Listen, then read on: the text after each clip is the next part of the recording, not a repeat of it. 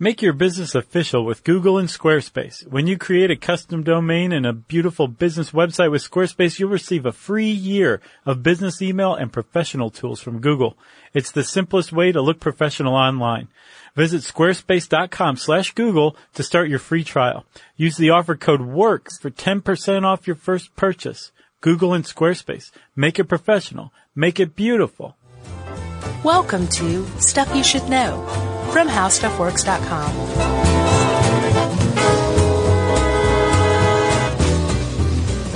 Hey, and welcome to the podcast. I'm Josh Clark, and there's Charles W. Chuck Bryant. Jerry's to my right. Everything's rolling, feeling easy. So this is Stuff You Should Know. Is that really Jerry? Jerry. Or is it just Jerry the Toothfish? Perhaps we've been fooled this entire time. Yeah. I mean, we'd have to do a DNA test. Yeah. Jerry, I just made air quotes, everybody. Can we swab your mouth? I don't think we need to. Her spittle is all over this room. Gross. She spits on our microphones when we leave every day. I'm sure she does. I've never been more convinced of anything. Some days more than others. Yeah. Well, that was just a little play acting.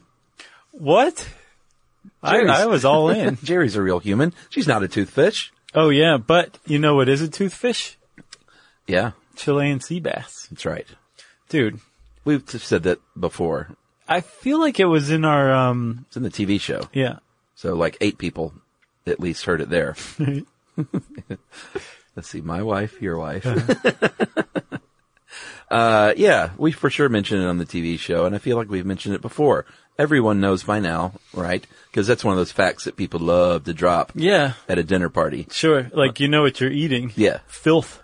Yeah, it's delicious toothfish is what it is. Right. You know? Yeah, but I mean, if a fish is called a Patagonian toothfish. Yeah. But it tastes delicious, then yeah, there's really nothing wrong with just changing the name. Correct. The problem comes when people get ripped off for paying more money for something they think it is. Yes. And it's not. That is actually a surprisingly enormous problem, it turns out. Yes. It's called fish fraud or seafood fraud. Yep. And there's some sheriffs on the case. They're called Oceana. Yeah. They're a great organization, by the way.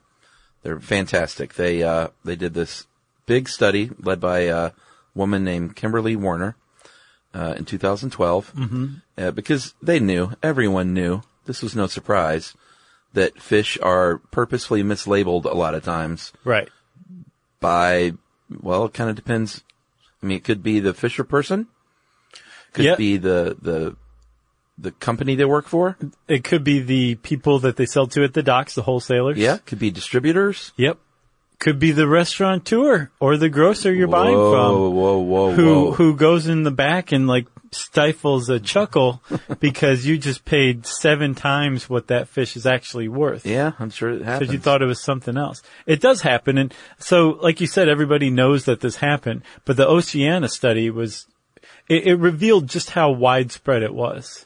Yeah, they reported that 33% of the fish it tested in restaurants and markets were not the fish that the fish said they were. It gets worse. That's everything they tested. That was the average, right? So fully a third of all the samples. And they took like 1,247 samples. Not bad. 675 restaurants in 21 states across the U.S. Mm-hmm. They found that in sushi restaurants in particular, oh boy, 74% of the food samples were mislabeled. And if so, you say, well, 74% of sushi restaurants do that. No, 74% of the samples. 95% of the sushi restaurants sold mislabeled fish. Yeah, like this isn't mackerel, it's ground beef. Right. And 100% of the hamachi, the yellowtail, was mislabeled. None of it was actual yellowtail. Really? Yeah, and just at the sushi restaurants. 100%. 100% of hamachi. Wow. Yeah. There's a new place in Atlanta that I went to recently called Brush. Did I already mention this? No. It's the best sushi I've ever had. Probably. Really? And it's the most expensive sushi I've ever had. It's called Brush. Yeah. Where is it? It's in Decatur, Okay. and it's, it's really pricey. Have you been to Umi? No, still haven't been there. Okay. But like, I'd be interested to compare a this. single piece of sushi is like $12. Sushi for $12? Sushi sandwich. You know? Yeah, that's pretty expensive sushi. Yeah, I mean, we dropped, for a regular meal, way too much money. But when you walked out of there, this is the key. When you walked out of there, did you feel like you had gotten your money's worth, or were you slightly irritated? No, it was the most delicious sushi I've ever had. Cool. But here's the deal, they just give you, I thought we talked about this, maybe No, not. You're confusing me with You know your how- other podcast co-host. I love to over soy my sushi.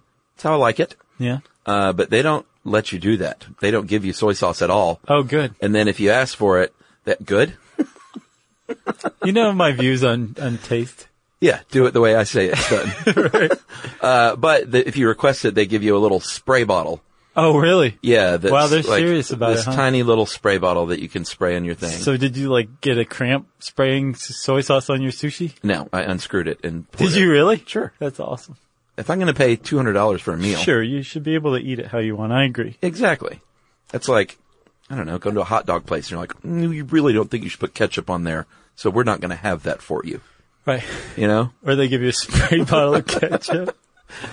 It won't work. That's right. Okay, well, there's some good free buzz marketing for Brush. Frankly, I think you owe us both a gift card. Yeah, but my point was, you would think, their wasabi was real. You would think that that everything was as advertised when you go to a place that nice. The problem is, man, they may believe that, and the people that they bought it from may believe True. it. But I was reading this Oceana study, and they said that 50%, I think even more than 50% of the seafood imported into the U.S., and that's most of the seafood in the U.S., we import almost all of it, 90%, yeah. is processed at sea. Yeah. And I was like, what does that mean? And I went and searched fish processing at sea, and I found this little 12-minute janky documentary Yeah. about, I think, Norwegian or some sort of Scandinavian fisher trawler, where they start with the catch, have this huge net of, I'm not quite sure what kind of fish it was, but it was generally the same fish. They prey on that. They, what? That you didn't know what kind of fish it was. Right. Well, yeah, I'm getting to that. Then they dump them into the fish sorting things, right? And then, they start processing. They have a whole processing plant. Yeah. on the boat. Yeah. And so by the time these guys get to shore, these things are already frozen solid in blocks, packaged in boxes. Yeah. So the people who are buying it have to be like, okay, it says on the box this, I'm going to trust you, and give me, $500,000 or 1 million pounds of that stuff. Yeah. Because I'm a distributor. And if they're not truthful, if the fisher people aren't truthful, then the whole supply line is infected. And it's very tough to verify. It is. Oceana has a map, by the way. If you go to their website and just Google fish fraud Oceana, it'll go right there.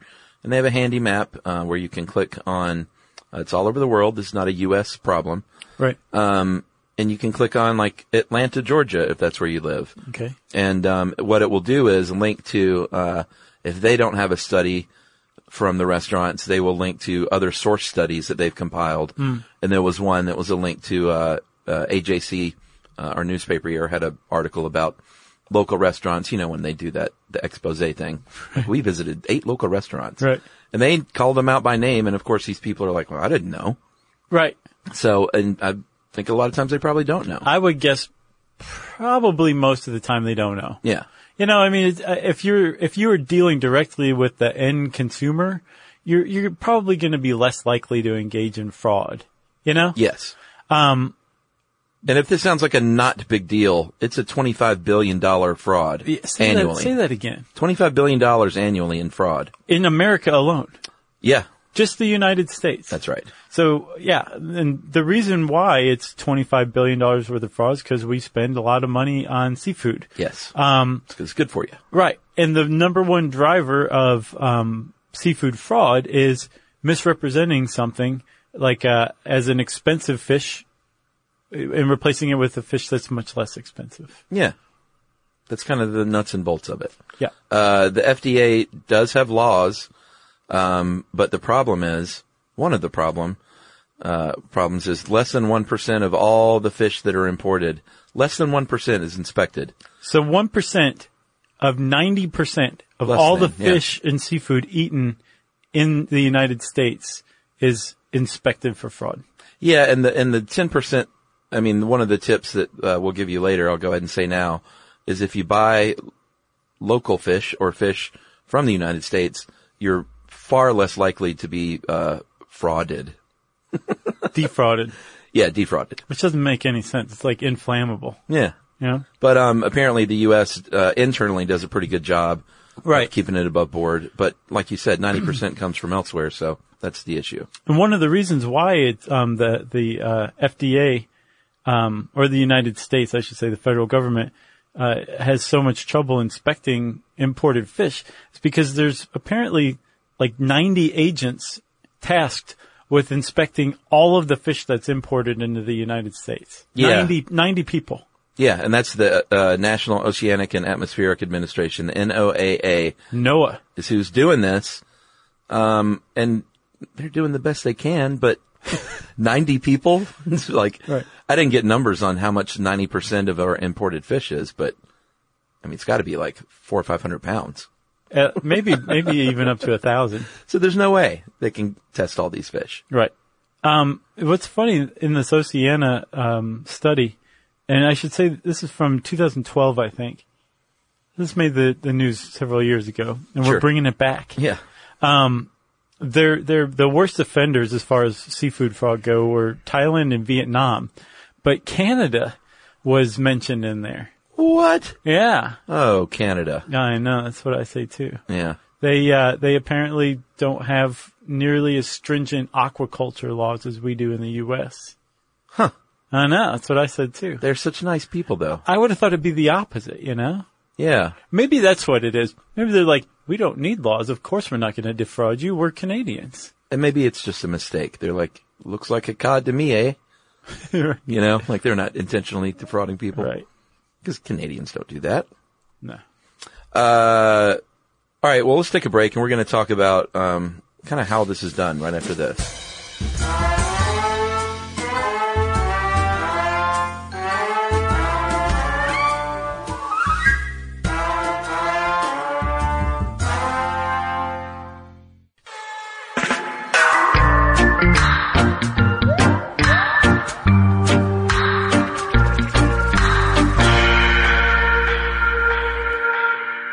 All right, so I promised to tell you how this is done. One of the big ways and reasons this can happen is that a lot of the time these fake fish, they're real fish, fraudulent fish, Unless it's that fake crab stuff. right? Which is still fish. Oh yeah, it is, isn't it? It's like whitefish, isn't it? Yeah. It's like string cheese crab. It's still delicious. I love it. Do you like it? I'm not big on it. Yeah, I mean, of course, I'd always prefer the real thing. I had too much when I was a kid, I think. Yeah, Yeah. I do a pretty good kind of rednecky crab dip with it. Oh yeah? It's just delicious. Yeah. Just like mayonnaise and Worcestershire and That stuff. sounds pretty good. It is good. I will say this is like, as rednecky as it is, when I have it at places like parties, people like, it's like crack. Even high society types? Yep. They can't get enough of it. Wow. They're like, what's in this? And I go, Duke's mayonnaise and fake crab. What?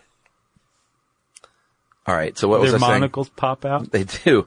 Oh yeah. The reason why this happens is a lot of these fraudulent fish they come to you as fillets. They don't have the head and the tail and the skin and all those things, and you can't, or maybe the skin, but people don't know. This goes to that, processing, right? So like, these guys just dumped a net full of fish down these chutes, and the first thing they did was the things went, perpendicular down a conveyor belt, right? Okay. So rather than facing the direction that the conveyor belt was going, they were perpendicular to that direction. Uh-huh.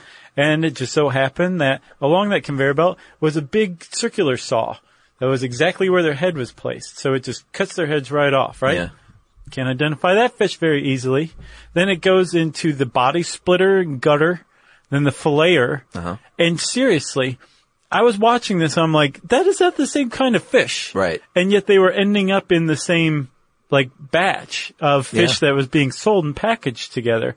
So, I was looking around to see, like, who's keeping up with this? And again, at sea, nobody's keeping up with it. Of course not. Right? So, like in the United States and in other countries, there are people who are overseeing this stuff, and sorting fish it's a big deal, but it's also a pain, right? Because if you get what's called bycatch. Yeah.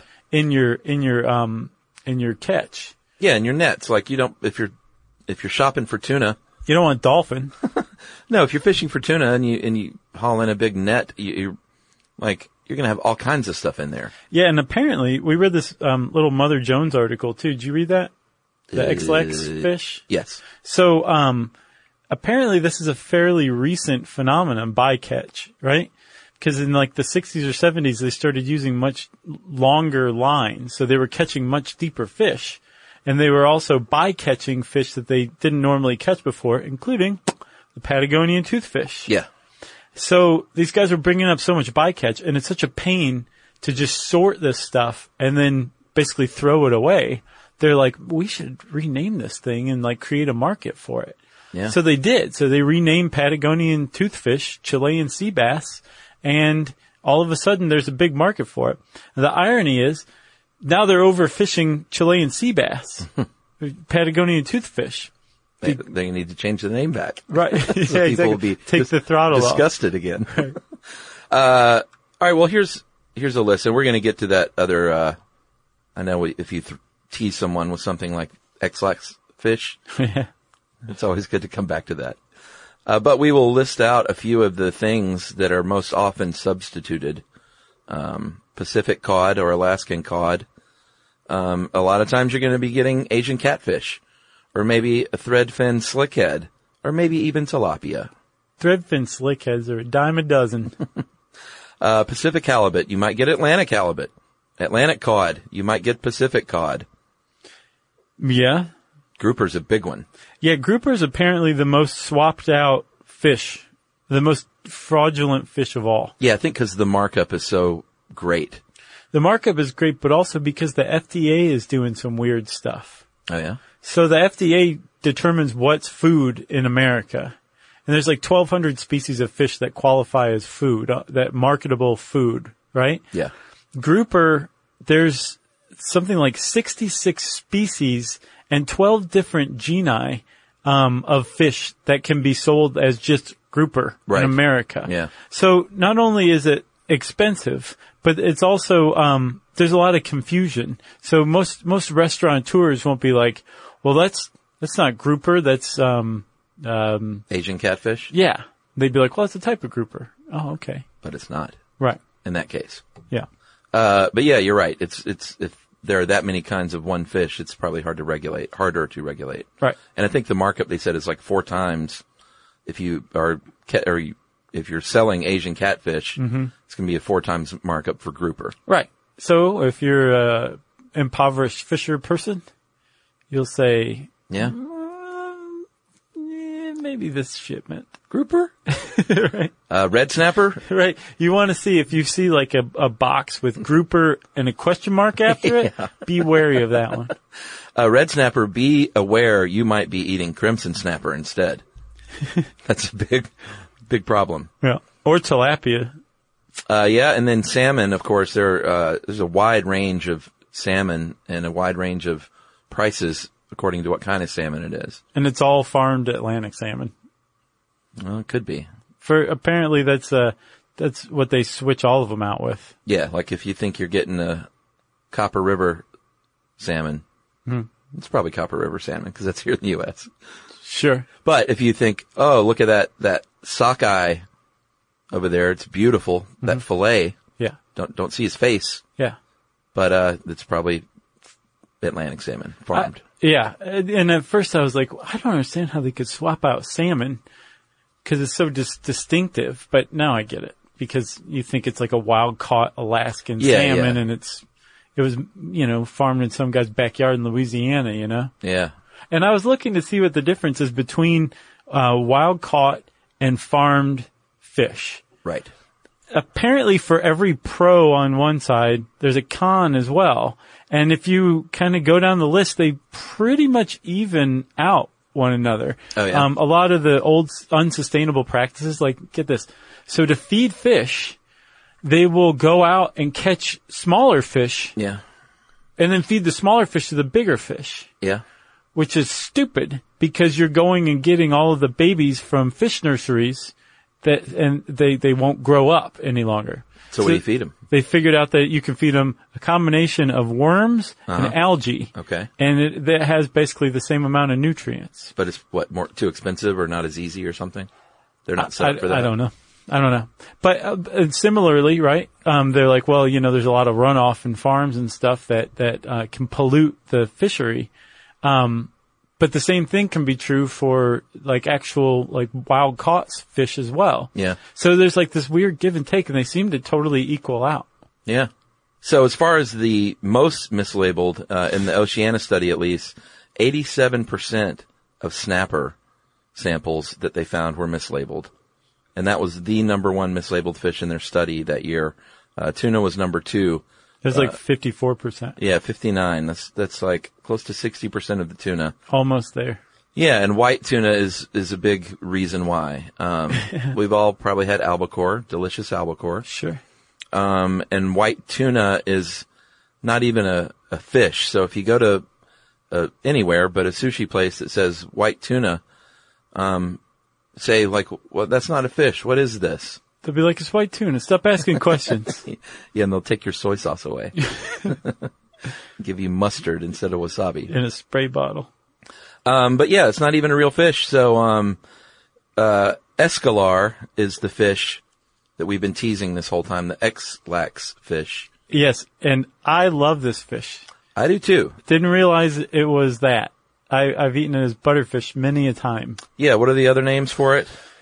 Butterfish, white tuna.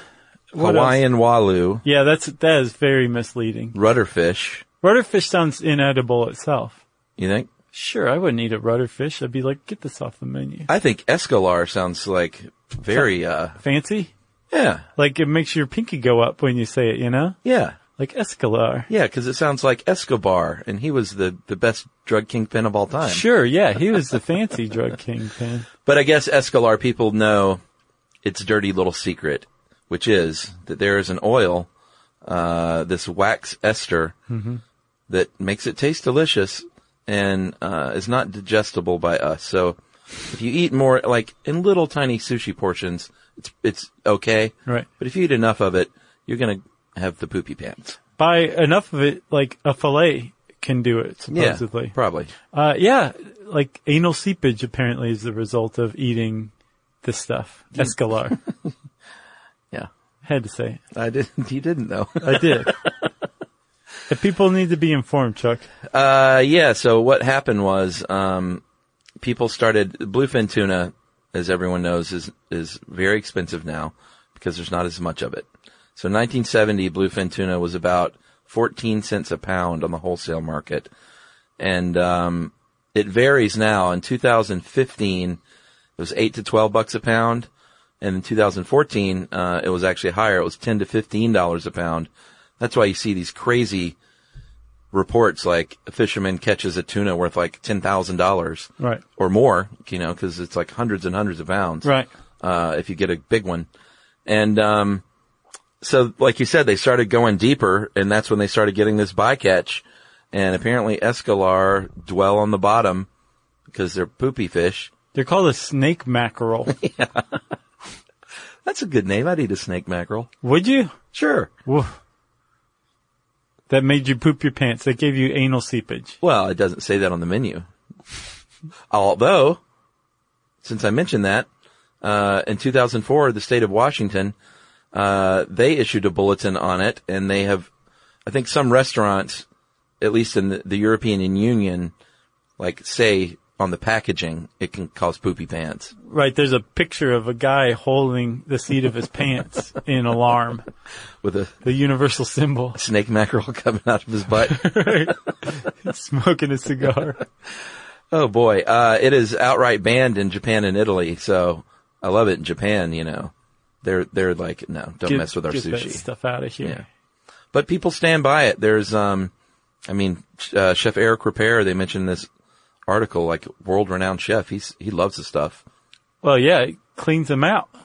But I guess you just don't serve it like too much. He's like, you go spend a weekend in a chili cook-off, pound some escalar on Sunday night. An escalar shake. Gross. But you have had it before, right? Yeah.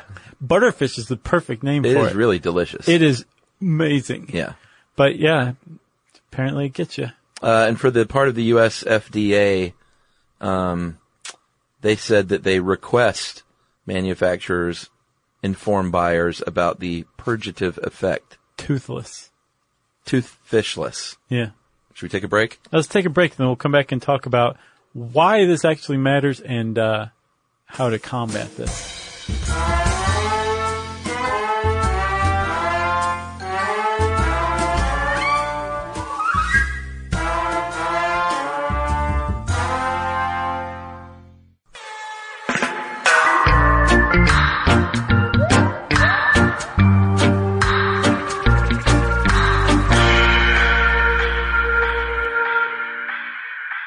So Chuck, we mentioned like the big thing, $25 billion worth of losses, or I guess rip-offs in the United States alone every year, right? So that's the basis of why people fight fish fraud. Somebody's getting ripped off. Mm-hmm. Whether it's you, whether it's the restaurateur you're buying from, whether it's the distributor, whether it's all of you combined, you're getting ripped off, and that's not cool. Well, yeah, because like we said, if you like the taste of the fish, just call it that fish. Right. Set the market price appropriately. Sure. And maybe that price will go up naturally. Well, that's what happened, I think, with the Chilean sea bass. Yeah, I mean, they renamed it, but it wasn't fraud necessarily. No, demand drove the price up. Yeah. You know? No, that was just marketing. Yeah, but the demand was driven by the Bernaysian marketing tactics. Yeah. You know? No, agreed. But they weren't committing fraud. Correct. They were just committing PR. You know? Good one. So, being ripped off is a big one. There's also health concerns too. In addition to anal seepage, there are plenty of other things that can happen to you if you eat fish that is different from the fish that you're thinking you're eating. All kinds of seepage. Right. Eye seepage, gum seepage. No, but people are allergic to certain kinds of fish. So you might not know that you're eating something that's harmful to you. You'd be like, this is wahoo. I thought it was tilapia. Good one, huh? Tilapia is one of those that's very much under fire for the farm-raised practices. Oh, because it's not very well raised? Yeah, I don't know exactly the deal, but I know that tilapia is a very controversial fish to buy right now. Here in the U.S. or out of... I think in the U.S. Because everything I saw said, like, farm-raised fisheries used to be nasty in the U.S., but the Americans have really cleaned up our act lately. Yeah, I'll have to look it up. There are plenty of articles called, like, The Problem with Tilapia and stuff like that. They don't call it the rat of the sea for nothing. Do they? Sure. You just made that up. So, one of the other big problems is that fish are always being monitored for being overfished. And so if you don't know what's being sold and eaten, you can't get accurate numbers on what you're trying to protect. You might be eating an endangered fish. Mm-hmm. You might even be one of those people that carries a little card around in your wallet right. that says, eat these responsible fish. Mm-hmm. Or I guess they're not responsible fish. Maybe they are. But responsibly got a family fish. At home that they provide for. But yeah, you might be eating something. You might be eating something that is seriously endangered and you don't even know it. Yeah, and this article I think makes a pretty good point that there's if you're pushing to save a fish species from being fished to extinction, you usually need public sentiment behind you in those cases, right? To be effective. But if the public's out there like, dude, I'm seeing snapper everywhere. Everybody's got snapper. It's not endangered. You hippie. Yeah. Go home. Then your public relations thing is going to fail. Right. You know? Yeah. So that's another kind of indirect problem of an easily overlooked problem. The perception that fish are healthier, fish stocks are healthier than they actually are. Right. Apparently the bluefin tuna stocks are going up a bit, which is good news. Yeah, that was that good thing about the bycatch, like starting to market bycatch, that it like took the pressure off of the original target fish that they were going after. Yeah. So what can you do? They suggest buying whole fish if you're not creeped out by that. You don't mind looking those little fellas in the eyeballs. Their Then dead eyes. buy the whole fish, because it's much easier to tell what kind of fish it is when it has a face. The thing is, you have to know what a fish looks like then. Yeah, or have a computer hookup, an internet connection, Sure. you know?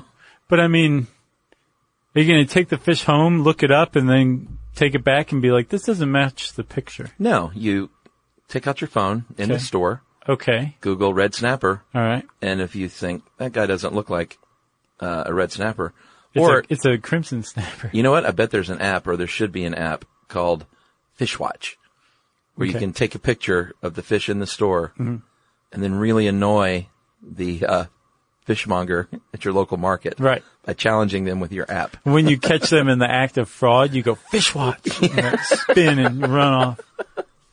The other thing they say you can do is if you go to a restaurant and you want to pretend like you're in a Portlandia sketch, ask them about where the fish was caught or raised, how it was raised, how it was caught, what kind of nets were used, what What's- area of the ocean. What's the name of the man who cut its head off? Yeah, they say that's a legitimate thing you can do. Do you remember that song, Fish Heads? Fish heads, Yeah. roly-poly fish heads. What was that? So it was like this duo, and I can't remember their names, but one half of the duo was little Will Robinson from, what's the name of that TV Lost in show? Space? Yes. Yeah, I think I went down a internet rabbit hole on that song one time. It's a great song. But wasn't it just like it's sort of in the new wave era? It was like late 70s, early 80s. Very It was unlikely more sort like, of hit. I mean, it wasn't The a hit. Residents than Yeah. anything, than New Wave, you know? Yeah. Interesting. Did you ever see that episode of Chips where they basically spend the whole episode trying to explain the difference between punk rockers who are criminals and new wavers who are just there to have fun? No, for It was real? good, yeah. Wow. Remember, the actor William Forsythe? Sure, yeah. He plays a punk with like a green mohawk who I think is taking pot shots at people on the highway from an embankment with his rifle. Yeah, because, punks are snipers in the weight. Yeah. Yeah. It's pretty funny. And then Ponch is trying to date this new wave girl who's explaining to him the difference. It's a good episode. As usual with Chips, there was some angle with Ponch and a lady. Right, yeah. Hey, I think you're kind of freaky, but let's date. I told you I worked with him one time, right? Yeah. Ponch and John? And he kept arresting people. Well, I asked him if he would arrest me for a photo. And he was like, yeah, sure. Yeah. He put me up against the car. Right. Like, thanks, They're like, Ponch. why are your handcuffs fuzzy? He very much enjoyed being Ponch, though. He was into it. Like, all the ladies came out in the neighborhood still, and they're like, Eric Estrada. Right. He's like, that's right. Right. And his hair quivered. He's like, do we have any punk or new wavers in the neighborhood? You got to see that up, man. It's good. That was a great show. Maybe the best theme song of all time, too. It's pretty good. Mm-hmm. Didn't we try to model our own TV show theme song after that, but then didn't? Wasn't that the original idea? Was like to make it like Chips? Oh, no. It was a different show. What was it? It was like, it was supposed to be like a takeoff on one of the great legendary TV shows openings. I don't remember what it was. But we did do the Laverne and Shirley Yeah. up and down thing. Yeah. But I don't remember what it was. Maybe Chad can tell us. Yeah. We failed on so many levels there. It's pretty remarkable. Yeah. Chad's the director of the show, by the way. That's right. In case you don't know Chad. So there was a task force that President Obama put together in December of last year that and I always wonder about these when they say things like, I'm going to call for better international cooperation and collaboration. Right. Like, I know there are more details to that probably make it seem like it has teeth, but when you hear that, it kind of feels like, is that really going to do anything? Sure. Like when rubber meets the road No. and these people are out there fishing in the deep ocean, like, oh, he said we needed to cooperate and collaborate. Right. So let's do it. Yeah. You know, like enforcement is what we need. Well, there's these guys who are trying to get the enforcement end down, Chuck, down at the University of South Florida. They've come up with basically a little module called Grouper Check. Yeah, their names are John Paul and Robert Ulrich, which I wanted to be Robert Urich so bad. Yeah, it's close. I kept thinking, wasn't that the guy's name? But I was mixing up Skeet Ulrich Oh, yeah. with Robert Urich. This is his second career. Yeah, might be the same person for all I know. But apparently this little thing looks like an external hard drive plugged into a laptop, Sure. A module. and it can test 4 samples at a time, Even if they have sauce on them already.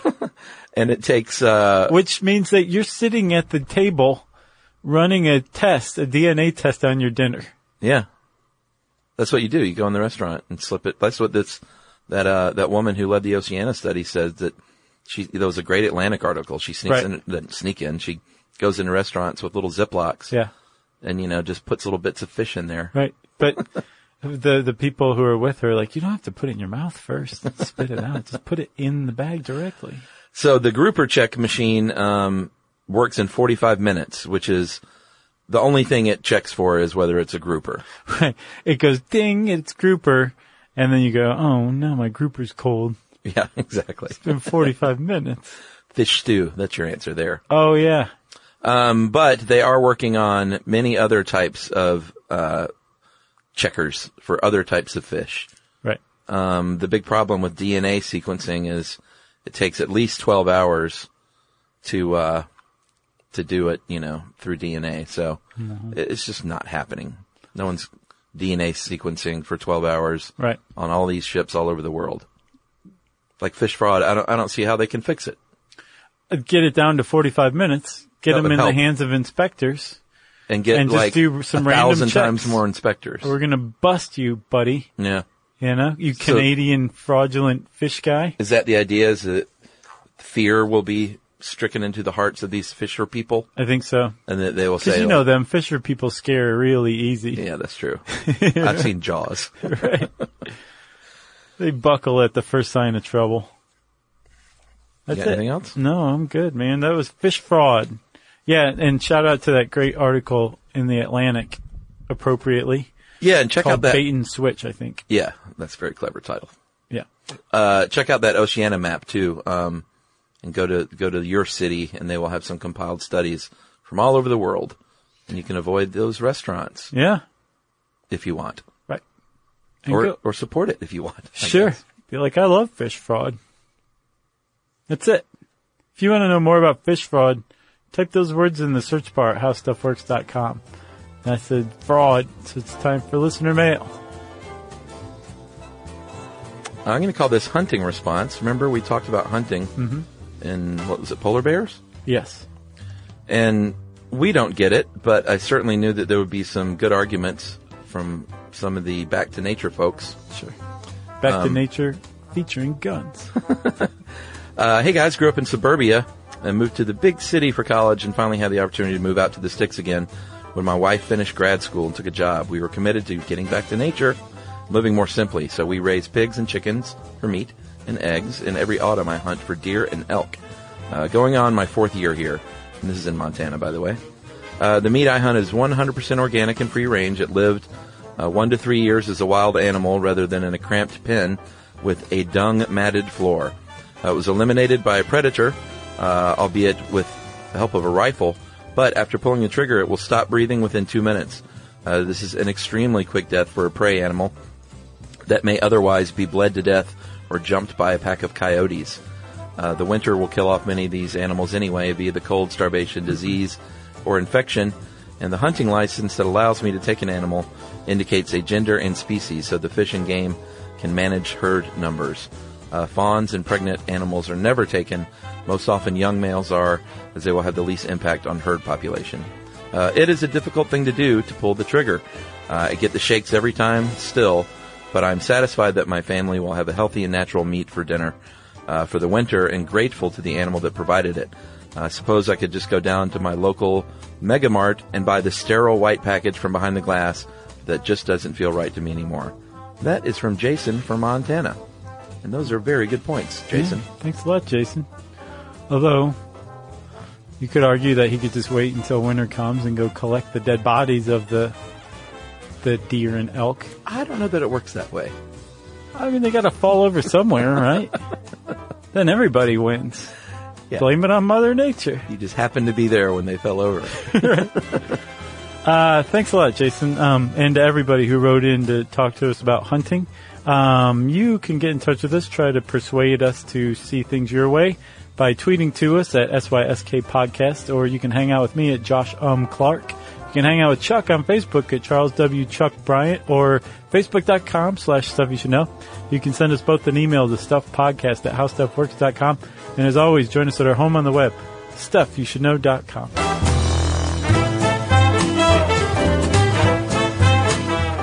For more on this and thousands of other topics, visit HowStuffWorks.com.